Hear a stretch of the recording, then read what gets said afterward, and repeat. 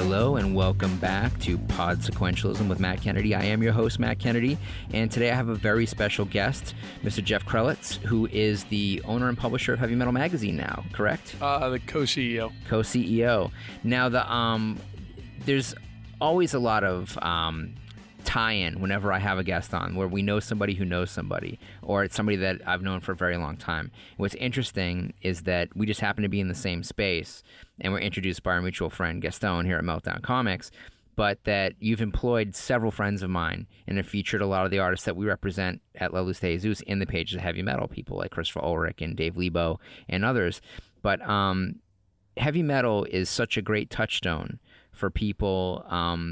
Well, I'm 45, so people my age, the original heavy metal, that bringing it back into the publication it is now, which is very much a step forward, taking that tribute to what it originally was and moving forward, that I have to guess that it was not easy to do, and I want to ask you how it came to happen.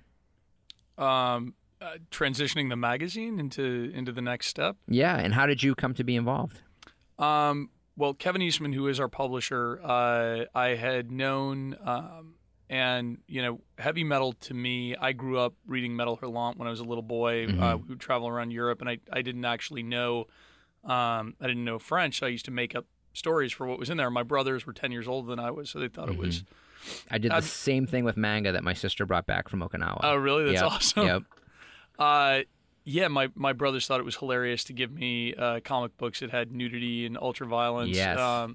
So I grew up a little faster, just because I kind of skipped over American comics. I wasn't really into them. Mm-hmm. Actually, my first real comic that I cared about for superheroes was Arkham Asylum by Grant. Yeah. And that kind of led to The Dark Knight, and that got me into Frank Miller. And I was always very kind of limited with U.S. creators and always gravitated more towards European. So you grew up on Moebius and Bilal and all these amazing European fumetti and bande dessinée artists, and seeing it in the original, well, not necessarily the original language because some of those guys were Italian, but seeing it in Metal Hurlant and getting it in those pages in that kind of episodic form is a very different way than a lot of Americans were receiving their comics in kind of like these full-on single-issue doses. And it's a very different type of storytelling. It is. The way that they were, having now talked to many of the original creators and obviously speaking to Moebius before he passed away, that was their playground because they didn't have anywhere else to go. Moebius was doing things like Blueberry. Yeah. And really, they had to start their own publishing company to be able to do what they wanted and where their passions lied. Mm-hmm. And when Len Mogul, who was at the time the owner of National Lampoon, was in Paris and saw Metal Hurlant, he felt that it was a great title to tap into what was the sci-fi movement, which was funny because if you look at what was going on with science fiction in the early 70s, late 60s, it was kind of on the downward spiral. Yeah. And we came out the month before Star Wars. Yeah. So fortunately, 1977 was a great year because two things happened that, one piggybacked off the other. Yeah. Obviously, we piggybacked off Star Wars. Yeah. But it was a very different, kind of storytelling in that it was just very visceral and very emotional, and it didn't deal with the black and white of good versus evil. Mm-hmm. It dealt with what was everything that was gray, everything that was in between, and morality tales and emotional tales and doubt, and very sophisticated ideas. And I think for many years, as Kevin bought the magazine, and I think that some of the older crew that had started in the 70s and 80s kind of phased out. Yeah. There were a couple of people that were holdovers. And that's when you started to see a lot of cheesecake on the cover. Yeah. But if you actually open those issues up, some of the most beautiful stories that heavy metal ever did are in those pages during those years. Because Kevin, there would be no heavy metal had it not been for Kevin Eastman. Yeah, for sure. Buying it, saving it, preserving it for so many years. And the one real thing that I saw when we came to it was, this is something that, these few guys started in France, but then it was handed over kind of the reins to Americans. So you had a mixture of European and American content for a while. And then the movie came out and you saw a little more TNA influence in it. But the one thing that was always consistent was the art quality was always high. Even if the story wasn't, the art quality was high. And one of the things that I said, to Grant, because we were at his place in Los Angeles and we were having too many drinks, is all good things. Usually For start those that way. who don't know who we're talking about, we are, of course, talking about Grant Morrison. Yes. Sorry, Grant Morrison, our now editor-in-chief. And Grant and I were just kind of dissecting the magazine. And he was really telling me what he would do differently. And he was really focusing on the writing, and I said, well, that's kind of it. The art has to match the writing for us to move forward and to give it a fresh voice. And I called Kevin up and I said, I'm going to throw an idea your way. I have no idea how you'll respond. And I said, what do you think about Grant Morrison coming in as editor-in-chief? And there was this long pause. I'm like, I clearly fucked up. And then he goes, most brilliant fucking idea ever. And I was like, okay, good. Well, now we know who to thank. Well, you can thank Grant because it's all him. But they're actually collaborating on a story that'll be in the December issue that Kevin's drawing that Grant wrote. Oh, wow. It's going to be pretty amazing. It's been a while since Kevin's put pen to paper, though, right? No, he does a lot of stuff on the Turtles. Okay. And, he's done a couple of other side projects, Los Angeles. I think Fistful of Blood was another one that he has out. He does a lot with IDW too. Okay, like that's his right, original that's right. series usually. But inside heavy metal, this is a new thing for him, correct? He's never done a sequential inside heavy metal. In fact, the second cover he's ever done is one of the variants for 282, which is his wife Courtney. Wow. Yeah. See, now I grew up in New England, and so I remember seeing 281. Peter and Kevin at conventions with their self-published Teenage Mutant Ninja Turtles. Hopefully before you it kept the whole blew up, box of those. I paid my way across country with Teenage Mutant Ninja Turtles 1, 2, and 3. Not even first printings, but like second printings, because by the time I came out into LA in the early 90s, they had hit that point where they were like the king of the indies, and they had already gotten their deal for the cartoon and then the movies and stuff. That stuff was all happening, and they didn't change. They were still great guys. I mean, you could talk to them about absolutely anything. So Still are. Yeah, I would imagine. And I remember sitting next to those guys at a really slow convention where I was selling comics. I had my long boxes, and I was a teenage kid selling comics in Boston. And it was like it wasn't at the hotel it was supposed to be at, so there was confusion. And they were just like, you want us to draw anything? And I was like, oh, yeah, sure. Draw Boris the Bear on fire, And so they drew like Leonardo from the Turtles, like hitting Boris the Bear with a flamethrower with the caption, "Remember, boys and girls, only you can prevent Boris fires." And I still have that drawing. That has made every move I've ever made. I've lost many of the things that I treasure. I still have that drawing. But they were just always really down to earth, and they were doing something new. And the first time I saw coverage of Teenage Mutant Ninja Turtles was in Heavy Metal Magazine. And it was in an editorial, probably 1985.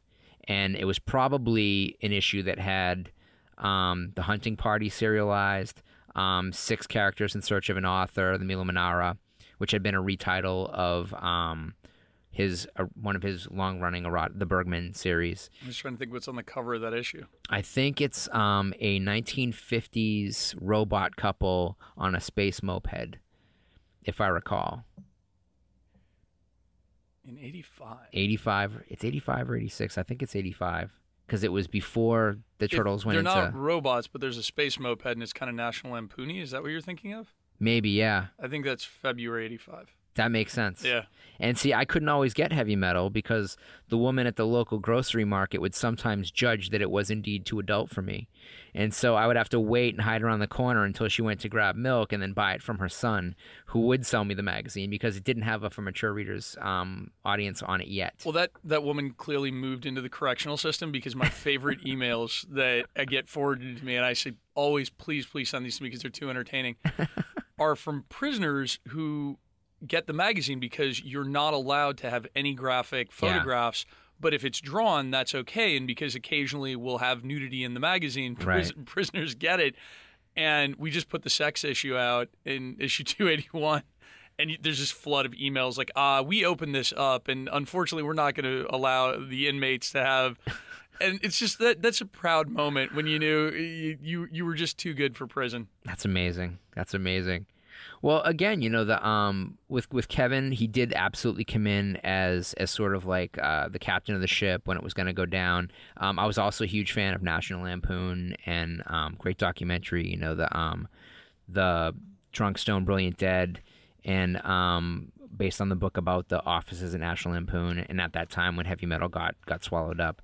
That magazine didn't survive because it was unable to kind of traverse that new spectrum of the 1980s, whereas heavy metal started to kind of do really better to a certain point, and then the collapse of comic books in general in the early 90s caused a little bit of a reset, but it still stayed strong.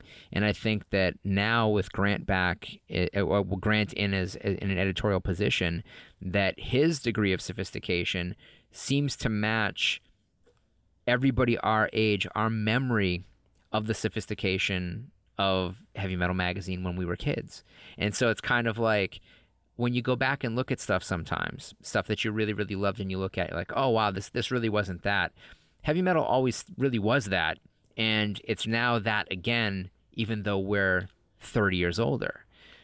Well, there's definitely a level of sophistication, but the one thing to remember about heavy metal is ever since the movie especially, which were made by brilliantly funny people, and that's what they had done before, was that it was a good time. Yeah. It was fun. It took really, I mean, think about it. In So Beautiful, So Dangerous, this girl's abducted from her job at the Pentagon into an alien ship and told she's never going home again. And she goes off and has sex with the equivalent of a loudspeaker. Wow. Right? Not my old job. Right. No, it's, hopefully we can all aspire. But that story is a really horrific scenario. You're not going home. You're stuck. You're now going out to space. Yeah. And then the guys taking you there are, doing a ton of space below in the front. Like, it's so beyond the level of, like, obviously, the book is both sophisticated and funny, the original one by Angus Mackay. But they had fun with it. And one of the big things that we said coming into this was we have to have a good time. Yeah. If you don't laugh a couple of times reading through it, then it's a fail. Right. And the first couple of stories that Grant did, Beachhead, and then Option 3, which is like a Star Trek send-up that's in the current issue, and then Industria, which is coming out in 282 this month. Those all are a lot of fun. And then in October, he has a story called Smile of the Absent Cat about the life of Louis Wayne that he's doing with Gerhard. That's like very, very artistic, very sophisticated. Then The Savage Sword of Jesus Christ is December, which is both hilarious and also it's based in truth on propaganda. So this is very much kind of like the mental sequel, if you will, to the work that Grant was doing at Crisis in the UK. So the New Adventures of Adolf Hitler and this like really outrageous stuff. And I think, again, it's like the Brits were kind of the guys that took the flame, from the French bande dessinée artists and the Italian fumetti guys. And in a way, because manga has been that filler for people for a long time who are looking for sophisticated science fiction and more adult themes and humor, that most people who read manga love the humor of manga. Yeah. That there's this great new porridge, this great new stew that you can pull from, that you can add to. But what do you think are the greatest challenges? Like, what do you think is the biggest challenge for Heavy Metal Magazine as we sit in a pretty forward-thinking comic store in 2016? Well, I think there are three challenges that any branded content that's been around for any period of time faces right now. It's one, you're simply as a brand, you're competing with Marvel, you're competing with DC, you're competing with media dollars, which are spending tens of millions of dollars to create awareness. Yeah. That's the number one thing. And because there was Heavy Metal 2000 in 2000, which unfortunately didn't perform, and that people look to the 81 kind of becomes a touchstone. And globally, even when I talk about licensing the magazine for foreign languages, in France it was funny. I was like, so do you translate the title because you can't call it Metal Hurlant? They're like, oh, well, we wouldn't want to do that anyway because heavy metal is bigger. And I said, what do you mean? They said, well, because the genre of music and the movie, everybody knows that movie. The term. Right. Yeah. So that I think is one of the biggest things is you're fighting against media dollars. Two, there's perception, which is for a long time it kind of stepped into the shadows, and people. It's funny when some of like Stoya wrote a story that Dean Haspiel drew in the last issue. I saw a lot of like thousands of people were liking it on her Instagram, and people were like, "Oh wow, they're printing it again." Just the awareness wasn't out there because they didn't do the marketing. Right. This is the adult film star Stoya. Yes. Yeah. So who's also, a journalistic blogger who does the New York Times and Vice and the Village Voice. And she what I liked about her, she's a friend and is actually the only person I know in that business because I really love her voice when she's talking about women's issues. Yeah. And I said, if anyone's going to talk about sex from that perspective, it's you because you have a very balanced perspective of the way that things are. Yeah, I saw something that she had written, maybe for the New York Times. That was, I think she was one of the first voices to come out and talk about some controversy with the other adult filmmaker James Dean, and I was the first person to get awareness out about the different perceptions of adult industry, and it's still not that much better necessarily for women in the industry, even though there's more money. And it was incredibly well written and also told from the point of view of someone who knows, and that's as good journalism comes from, someone having access and someone having the right type of experience to know what the nuances are of the subject that they cover. So it's pretty great that you can be involved with people that have that kind of outreach into other formats, especially Vice, which you would have to think that Heavy Metal should be like the official comic book magazine of everybody who reads Vice. The sensibility is there. Well, we're from a lifestyle branding. We, Vice is really snarky. It's got a very different edge. We like to empower our audience. Yeah. Sometimes I'm reading Vice articles and I feel like I'm being talked down to because I'm not going to some place where it's going to smell and I'm going to get killed. Yeah, but then you turn the page and then it's like a really stupid review of a but bad album. They do amazing journalism. Yeah. So I love Vice. I think they're a great publication. What I really liked about what Stoya was doing was if you ask her what she does for a living, her gut response is journalist. Cool. And it's what is the name of the? I want to say Gloria Steinem, but I don't think it was. The journalist who went inside a Playboy club and lived that lifestyle for a long time and then documented it and how difficult it was for women at the time. It might have been Gloria Steinem. If it was, maybe it was. That to me is like the same way that she describes her adventures with sex and then the misconceptions and kind of calling people out for what you don't know and you should educate yourself. And there's not a whole lot of people, forget about the adult space, there's not a whole lot of people out there crying for that, and so she's really using her forum. Yeah. And the story she did for us was all about how you can still have an intimate relationship with somebody, and it doesn't just have to end. It's you can be friends. Right. Like it's about being mature about relationships, and Dean did it in a very sci-fi way, but the message is all her. It's kind of lyrical the way that she wrote it. Will you be bringing back people like Jodorowsky and serializing his work continuously? Possibly. Yeah. Yeah. I mean, he's definitely someone we'd love to do more with. Yeah. I know Sons of El Topo is coming, so that's something potential. I know he's got some very distinct plans that he wants to do with that one. There's things that we want to do where it's about making sure we pay homage to the base and to the founders, especially with the 40th anniversary coming up next year. Wow. That's a big concern for me because a lot of those guys, some of them aren't drawing anymore or writing anymore, and you want to have, they all have story influences, so then it's about pairing them with writers who they like and artists who they like, where it's stories by them, so you're still having that tone. Like in the upcoming issue, we have a story by Bill Sienkiewicz that was published once in 1984 in Epic, and nobody knows where the art is, so it's never been republished until we got a hold of it and cleaned it up and putting it out, just because some of those stories were amazing, and this generation has never seen it, but they know Bill, they know his cover work. That's amazing. Bill Sienkiewicz is just fabulous. We were just talking about Bill in the last podcast that we did. Continue to talk about Bill. I will always continue to talk about Bill. Genius. He's amazing, and trying to schedule him to come on the show as well. And it's just scheduling. He's a busy guy. He's always working. But some of the other people that you've been bringing in, or I should say, some of the other aspects of the magazine, is that you are doing something that was a staple, not necessarily in every issue in the late 70s and early 80s, but something that I always looked forward to, and that was fine art profiles in the magazine, that you would dedicate space to contemporary fine artists that you think that the audience would appreciate. And, I've seen whether it's Gail Pataki, and I think during Kevin's, when Kevin first took over the title, he did a great profile on Brahm. And I had bought the original interview with H.R. Giger because it was in Heavy Metal magazine. I ended up writing his obit for High Fructose. Oh, wow. And I was requested by the Giger estate. So that all goes back to Heavy Metal magazine. Like I bought, because I saw an ad in the back of Heavy Metal, the Necronomicon. The cover in 1980. Yeah, and that's then the issue that Captain Stern's in. Yeah, the Wrightson, one of my favorite artists of all time.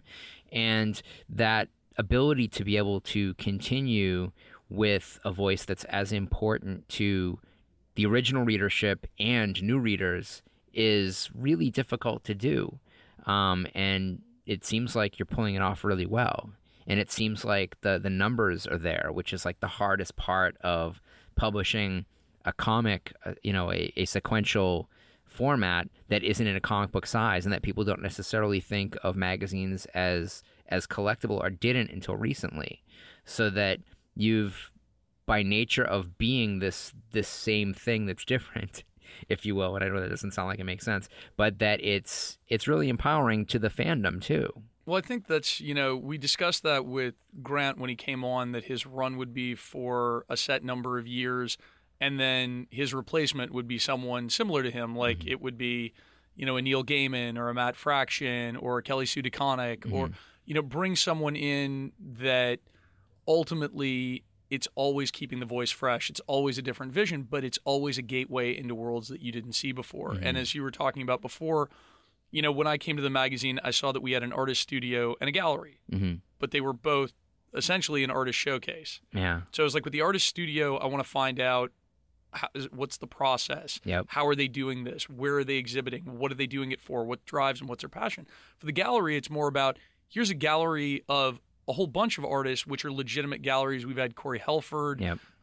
We had the Century Guild, Threadless, who we did a giant competition to find the 3 winners of the, we had almost 1,100 people submit for the cover gallery, which I was told we beat Marvel, Star Trek, and Ninja Turtles was the reigning champ before us. So Kevin's now been on the 2 highest.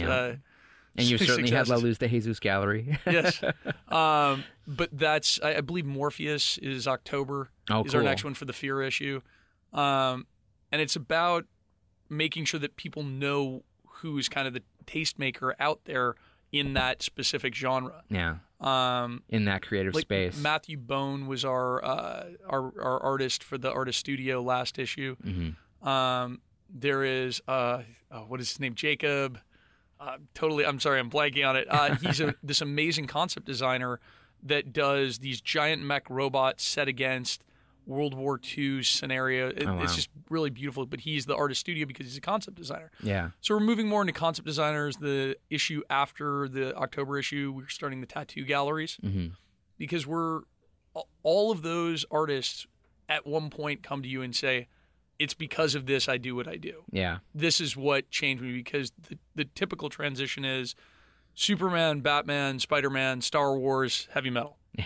Like that's kind of your brand identity from where you start reading. And that's where a lot of people grew up. It was their dad, their brother, their uncle, their best friend. It's like, hey, you want to see something really cool? Yeah. That's the first time somebody handed you something. I mean, I still remember my brothers handing it to me in like this French newsstand, and I remember the look on their face. I'll never forget. I was like 5, and they just thought it was so funny. And then I really wanted it because I wouldn't let it go. My older brother bought it for me, and they got me into like horror movies and sci-fi, and they were very influential in messing me up. That's good. So they've done their job, and bravo. Well, it was very strange when we bought the company. We have a warehouse of back issues dating all the way to the 70s that is on HeavyMetal.com, wow. And when we went through the first walkthrough, I was just looking at it and I'm like, oh my God, I remember that. Now I know why I like that. Now I know why I like that. And it was all of my influences.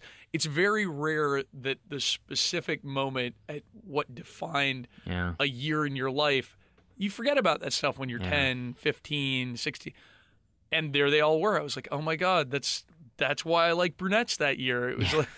I had a very similar experience walking through the Guillermo del Toro exhibition last week, where and we were. I want to make it down there. Is that awesome? Oh my gosh, it's like your 10-year-old id exploded with a huge budget, and and then you had access to incredible fine art from the ages. There's pieces from Aubrey Beardsley stuff. I mean, just like amazing. The first time you read Edgar Allan Poe, there's like the artists that were working on this book illustration and production design, and he's got original Disney production design from Fantasia, and then the Telltale Heart animated short from the 1950s, and amongst giant props and contemporary fine art that tends to be a little bit dark. I've been back twice, and we were able to loan out Chris Sapp and I were able to loan out some pieces for their comic book gallery in the back, and so it's great to be in like LACMA in a show that you're just like, oh my God, this is the greatest thing I've ever seen, and then have your name on the wall. Yeah. It's just like the greatest thing in the world. But they had actually asked us for some vintage copies, and I'm like, I'd love to give them to you, but I don't have any. I'm like, they're sold out. They didn't ask me for heavy metal. Maybe they thought that I had a specialized collection of stuff, but I could have supplied a couple of things. The eerie and creepy wall, and just like the Swamp Thing stuff that he was into. Bernie Wrightson and stuff. Yeah, I mean, and he's got like 10 original Frankenstein drawings, published drawings. It was funny because Frank Darabont's a huge collector of Bernie Wrightson. Recently, I had heard he was selling his collection down at San Diego. Most of it was for sale. Wow. And there were the Captain Stern pages because he bought them all from Bernie a few years ago. Wow. So it was the first time, and I went up to the guy. I was like, can I take a look at those? And he said, we're really only taking them out for serious collectors. I said, well, I'm pretty serious. I'm one of the owners of Heavy Metal Magazine. Oh, he pulled it out and he showed it to me because I really, that is, the genesis of the influence of a lot of my childhood. And it's funny because with Angus Mackay, I went up to visit him in Newcastle in England, and we were talking about, because I wanted to republish So Beautiful, So Dangerous. And I just said, so do you have film? What do you have the scans? I said, was the lettering separate? He goes, oh, no, it's on the actual pages. I was like, okay, so can we track those down? He goes, oh, they're back at the house. You want to see them? He has all of the original pages of So Beautiful, So Dangerous. So I said, I think we should do a gallery show and sell these for you, Angus. Yeah. Which is what we're planning on doing in New York in the fall. Wow. So having a lot of the original art there, and I'm really excited about it. But it was crazy to see those pages, which are big, beautiful painted pages, that you just so much stuff is done digitally now. Yeah, his like 16 by 20 right there. I mean, they're jumbo. They're huge. Yeah. Yeah, like they're frameable. Yeah. Like there's one page, it's the giant smiley ship over the Pentagon. Wow. Yeah. The original wasn't over the Pentagon. I'm trying to remember what building it was. It was over the Trade Centers, I think. Wow. Yeah. Amazing. Well, what a long journey it's been. So before we walked in here, though, and I'm not going to let you out until we cover this, and you've been very, very gracious with your time, and I appreciate it. We were outside in the shop, and Gaston introduced us, and he mentioned that it all boiled down to you sitting down with a couple of friends and deciding, we're going to start businesses, and they're going to be like this, and you do this, I'm going to do this. Who were those people, and what were the businesses? Oh, it wasn't that. It was when I started off in the business, I was at UCLA, and I was an intern for Dick Donner. And I was the intern from UCLA, and the intern from USC was Kevin Feige. What film was Richard Donner working on at the time? We were in prep on Assassins at the time. Okay. Which was interesting because the Wachowskis would be in the other room, and they kept on telling us about Matrix and how cool Matrix was, because I think they sold that in 93 and this was 95. Wow. And then Jeff was coming in just at the tail end of it, Jeff Johns, as Dick's second assistant. And then every once in a while we'd go to lunch, and Kevin would talk about the X-Men figures, and he would be reading Toy Fair, and Jeff would talk about the Green Lantern and how Keith Giffen's version was so cool and how he always loved Hal Jordan. And I was like, guys, it's a little nerdy. I'm into, music and girls, but I do like Heavy Metal Magazine. I'm like, and we all ended up respectively running those companies. Kevin at Marvel, Jeff Johns, basically the architect of DC, and you at Heavy Metal. Yeah. That's amazing. So we're, 10, 15 years behind them, but got some time to catch up. And you mentioned Matt Fraction earlier, who, when I was licensing stuff for Anchor Bay, would occasionally call up New Line, and he was answering the phones at New Line. That's funny. At a certain point. Yeah, Matt's a great writer. I love his stuff. I love his stuff. His Iron Man's incredible. Yeah. Yeah. Well, hey, man, thanks for coming in. Again, I know you got a bolt, but you've been very gracious in coming in and talking with us about this. I knew that this is something that the people who love this show would enjoy hearing about. I talk about heavy metal. I talk about the influence it's had on me. And, Grant is someone who comes up in conversation all the time. We're still trying to get him back on the show. And, it's what an empire you've got. And there's, at this point in the creative cycle, I have to imagine that there's also going to be media coming out of this as well, like motion picture media and television media. That has to be part of the bigger plan. Well, we've gone just a little bit further outside and are applying heavy metal as a brand to mean anything for the best horror, science fiction, and fantasy. Mm-hmm. So we, like right now at Fremantle, we have the comic book Roche Limited set up there as a TV show. We actually sold Dean Koontz' last book, Ashley Bell, to Universal. Nice. We are doing some central brand things that we'll be talking about, I'd say, in the coming months. Mm-hmm. There's a lot going on that we've been discussing and thinking about, but it's one of those things where I always think it's best to learn from others' mistakes than to continuously keep making your own. Yeah. So I've seen a lot of missteps, and when we do something, it was like, hey, we're going to push the magazine again. How are we going to convince people that it's really great? It's like, well, if it's really going to be great, then it needs to be great storytelling. And there is, in my mind, no better storyteller right now, excuse me, than Grant. Yeah. So to have him doing that and to really be pairing him up with different artists that he wouldn't normally work with at other publishers, that I think is a great gateway. And for people who haven't read Heavy Metal Magazine, they always ask me what are, when people walk up to us when we do shows, what's a great starting point? I'm like, if you've never read it before, I always pick up issue 280 from Grant. And I'm like, this is an issue that will give you like a euphoric psychedelic feel to it. Yeah. I remember reading the first like rough of it, and I remember having a real like physical response, body reaction. It. Yeah. Yeah, and I'm like, wow, I feel like it did when I picked up the magazine when I was a kid. Yeah. And I like reading Train Spotting, and like, yeah. Yeah, I mean, Irvine Welsh's stuff is amazing. But then a couple of reporters, two separate reporters, said the same thing to me. They said, so independently, I just went and I picked up Heavy Metal, and I'm a subscriber now. And I just want to let you know, if Heavy Metal started today, it's the same feeling I would have got as when it started in the 70s or when I was picking it up in the 80s. And I was like, wow. And I immediately, called Grant, and I'm like, you won't believe, like, people really love what you're doing. Yeah. Because we've been very conscious about not offending our subscribers and our fans that have been with us the whole time. I mean, Right. there are tons of people that'll walk up and be like, I have every issue you guys have ever put out. Yeah. I have every variant. And it's like, well, we don't want to disappoint you by all of a sudden just switching gears so hard. Right. So Grant's been amazing about that. Kevin's been fantastic about it. And, for me, 280 is always a great issue to start with because it's the spring. It's about renewal. And then issues from the past, like great issues, March 1985. Mm-hmm. That's got Jeff Darrow in it. That's got Rock Opera by Rod Kierkegaard. That's I of course, because I'd picked up February, March was the next one that came out. Yeah. That was the beginning of my reading the magazine in a regular great capacity. time. Yeah. And oh my God, yeah, I remember that how busy the Jeff Darrow stuff was, and the guys like Cuckoo, and everything in that. Like, and again, it was the greatest hits. Rebel, I think, might have started in that issue.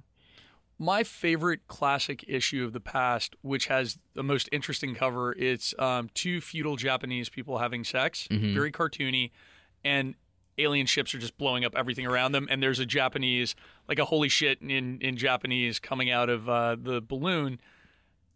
And I'm like, wow, that's a different cover than anything that came before or after. And you open it up, every influential creator is in March 1984. Yeah. Mobius is in there. Droulet's in there. Corbin's in there. Yeah. Jodorowsky's in there. Everybody. Yeah. And I opened that up and I'm like, oh, I think Liberatori's in there too. Yeah. I think, Ranks or Ox is in that one. Yeah.